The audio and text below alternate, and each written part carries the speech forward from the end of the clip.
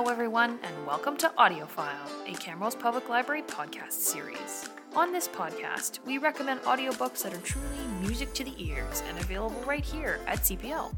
Today's episode will focus on 4 titles with some spooky tones in honor of Halloween.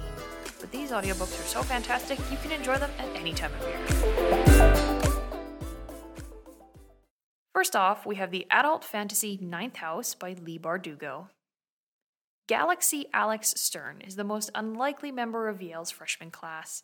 Raised in the Los Angeles hinterlands by a hippie mom, Alex dropped out of school early and into a world of shady drug dealer boyfriends, dead-end jobs, and much, much worse. By age 20, in fact, she is the sole survivor of a horrific, unsolved multiple homicide. Some might say she's thrown her life away. But at her hospital bed, Alex is offered a second chance to attend one of the world's most elite universities on a full ride. What's the catch? And why her? Still searching for answers to this herself, Alex arrives in New Haven, tasked by her mysterious benefactors with monitoring the activities of Yale's secret societies. These 8 windowless tombs are well known to be haunts of the future rich and powerful, from high-ranking politicos to Wall Street and Hollywood's biggest players. But their occult activities are revealed to be more sinister and more extraordinary than any paranoid imagination might conceive. Ninth House is a dark and gritty tale, intense but phenomenal. There's ghosts, magic, and murder lurking around every corner. This tale is so good that it's even been picked up by Amazon to be made into a television series, though no word as of yet for when that will be released. The 2019 Macmillan audio production of Ninth House brings the story of Alex to life with narrators Lauren Fortgang and Michael David Axtell. Fortgang does a tremendous job with the source material with tones and inflections that suit the characters and situations to a T. As a narrator, Fortgang has contributed her voice to over 300 audiobooks as a solo act or as part of a larger cast, and her professionalism shines through here to provide a quality experience. Axtell also brings his skills to the table to make for a good companion to Fortgang. If you're looking for a dark fantasy with a healthy dose of mystery, try Ninth House. Please note that this story contains depictions and discussions of violence, substance abuse, suicide, and sexual assault. If you are sensitive to these topics, please proceed with caution. Next up, we have the young adult contemporary fantasy, The Raven Boys by Maggie Stiefvater. Every year, Blue Sargent stands next to her clairvoyant mother as the soon-to-be-dead walk past. Blue herself never sees them, not until this year, when a boy emerges from the dark and speaks directly to her. His name is Gansey, and Blue soon discovers that he is a rich student at Aglenby, the local private school. Blue has a policy of staying away from Aglenby boys. Known as Raven Boys, they can only mean trouble. But Blue is drawn to Gansey in a way she can't entirely explain. He has it all: family money, good looks, devoted friends. But he's looking for much more than that. He is on a quest that has encompassed 3 other Raven boys: Adam, the scholarship student who resents all the privilege around him; Ronan, the fierce soul who ranges from anger to despair; and Noah, the taciturn watcher of the 4, who notices many things but says very little. For as long as she can remember, Blue has been warned that she will cause her true love to die. She never thought this would be a problem, but now, as her life becomes caught up in the strange and sinister world of the Raven Boys, she's not so sure anymore. The story itself is a mix of love, friendship, and mystery that will keep your earphones glued to your head. Stiefvater's prose has a natural rhythm that makes her characters both interesting and entirely human. This is the first story in the Raven Cycle series, which is comprised of 4 stories, so there is plenty more where this came from. The 2012 Scholastic audio production of The Raven Boys has Will Patton as a narrator who really knocks this tale of ghosts and romance right out of the park. Patton's voice is pleasant to the ear, and his skill in differentiating the characters from one another is evident. If you're in the mood for a tale of romance and secrecy, check out The Raven Boys. Then we have the adult horror story The Hunger by Alma Katsu. Evil is invisible, and it is everywhere. That is the only way to explain the series of misfortunes that have plagued the wagon train known as the Donner Party.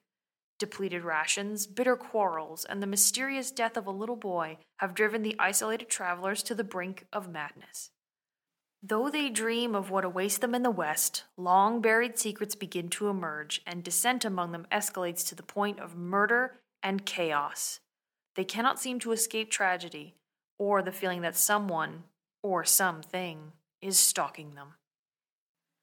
Whether it's a curse from the beautiful Tamsin Donner, who some think might be a witch, their ill-advised choice of route through uncharted terrain, or just plain bad luck, the 90 men, women, and children of the Donner Party are heading into one of the deadliest and most disastrous Western adventures in American history.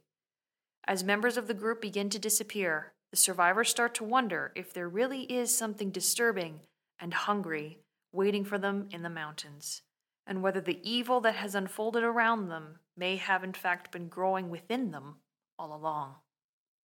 The Hunger is a slow-paced, deeply unsettling version of a true story. The Donner Party was a group of American pioneers who migrated, or rather tried to migrate, to California in 1846. 48 members of the original 87 made it to California, and the hardships they experienced along the way are nothing short of staggering. While this is a fictionalization of events, only some of the horrors needed to be fabricated, as the lengths the party went to in order to keep themselves alive are chilling, to say the least.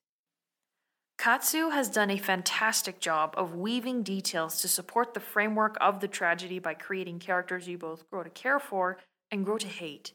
I would recommend not looking into the details of the real events in order to maintain suspense, but knowing the facts won't diminish Katsu's storytelling if you're simply too curious to not give it a Google. The 2018 Penguin Random House audio production has Kirsten Potter as the narrator. Potter's voice effortlessly brings the eerie, disquieting story to life, and will make you glance around the room more than once to make sure you're really alone. She is an excellent representation of the characters, particularly Tamsin. The story's pace is slow, but Potter does a good job of keeping the listener invested and moving through the events without the listener getting bored. If you're looking for a dark tale with a shadow of truth to it, consider The Hunger. Lastly, we have the nonfiction memoir Smoke Gets in Your Eyes and Other Lessons from the Crematory by Caitlin Doughty.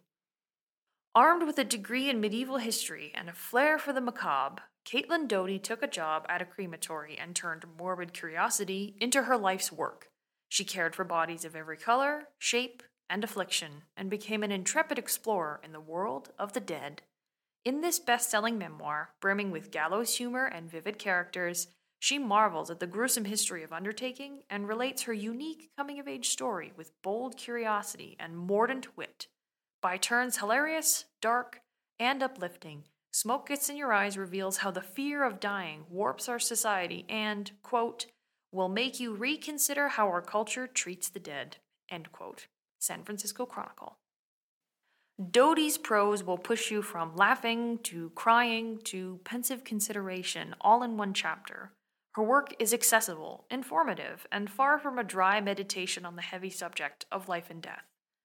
The 2014 Recorded Books and One-Click digital production of Smoke Gets in Your Eyes has Doughty herself as the narrator of the text, which gives the memoir that personal touch and puts emphasis in all the right places.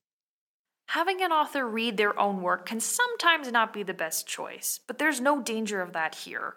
Doughty has a great speaking voice and could find work as a voice actor if her job as a mortician falls through.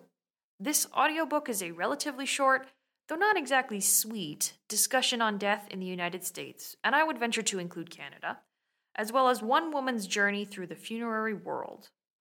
Doughty asks us to look in the face a topic that is often pushed under the metaphorical rug and allows us to satisfy our morbid curiosity on what happens after we die, at least when it comes to what we leave behind. If you're looking for a funny, yet frank memoir with a splash of the macabre, try Smoke Gets in Your Eyes and Other Lessons from the Crematory. That's it for this episode of Audiophile. All the audiobooks discussed today are available at Camrose Public Library in either audio CD or downloadable audio format. Thanks very much for listening, and remember to stay curious.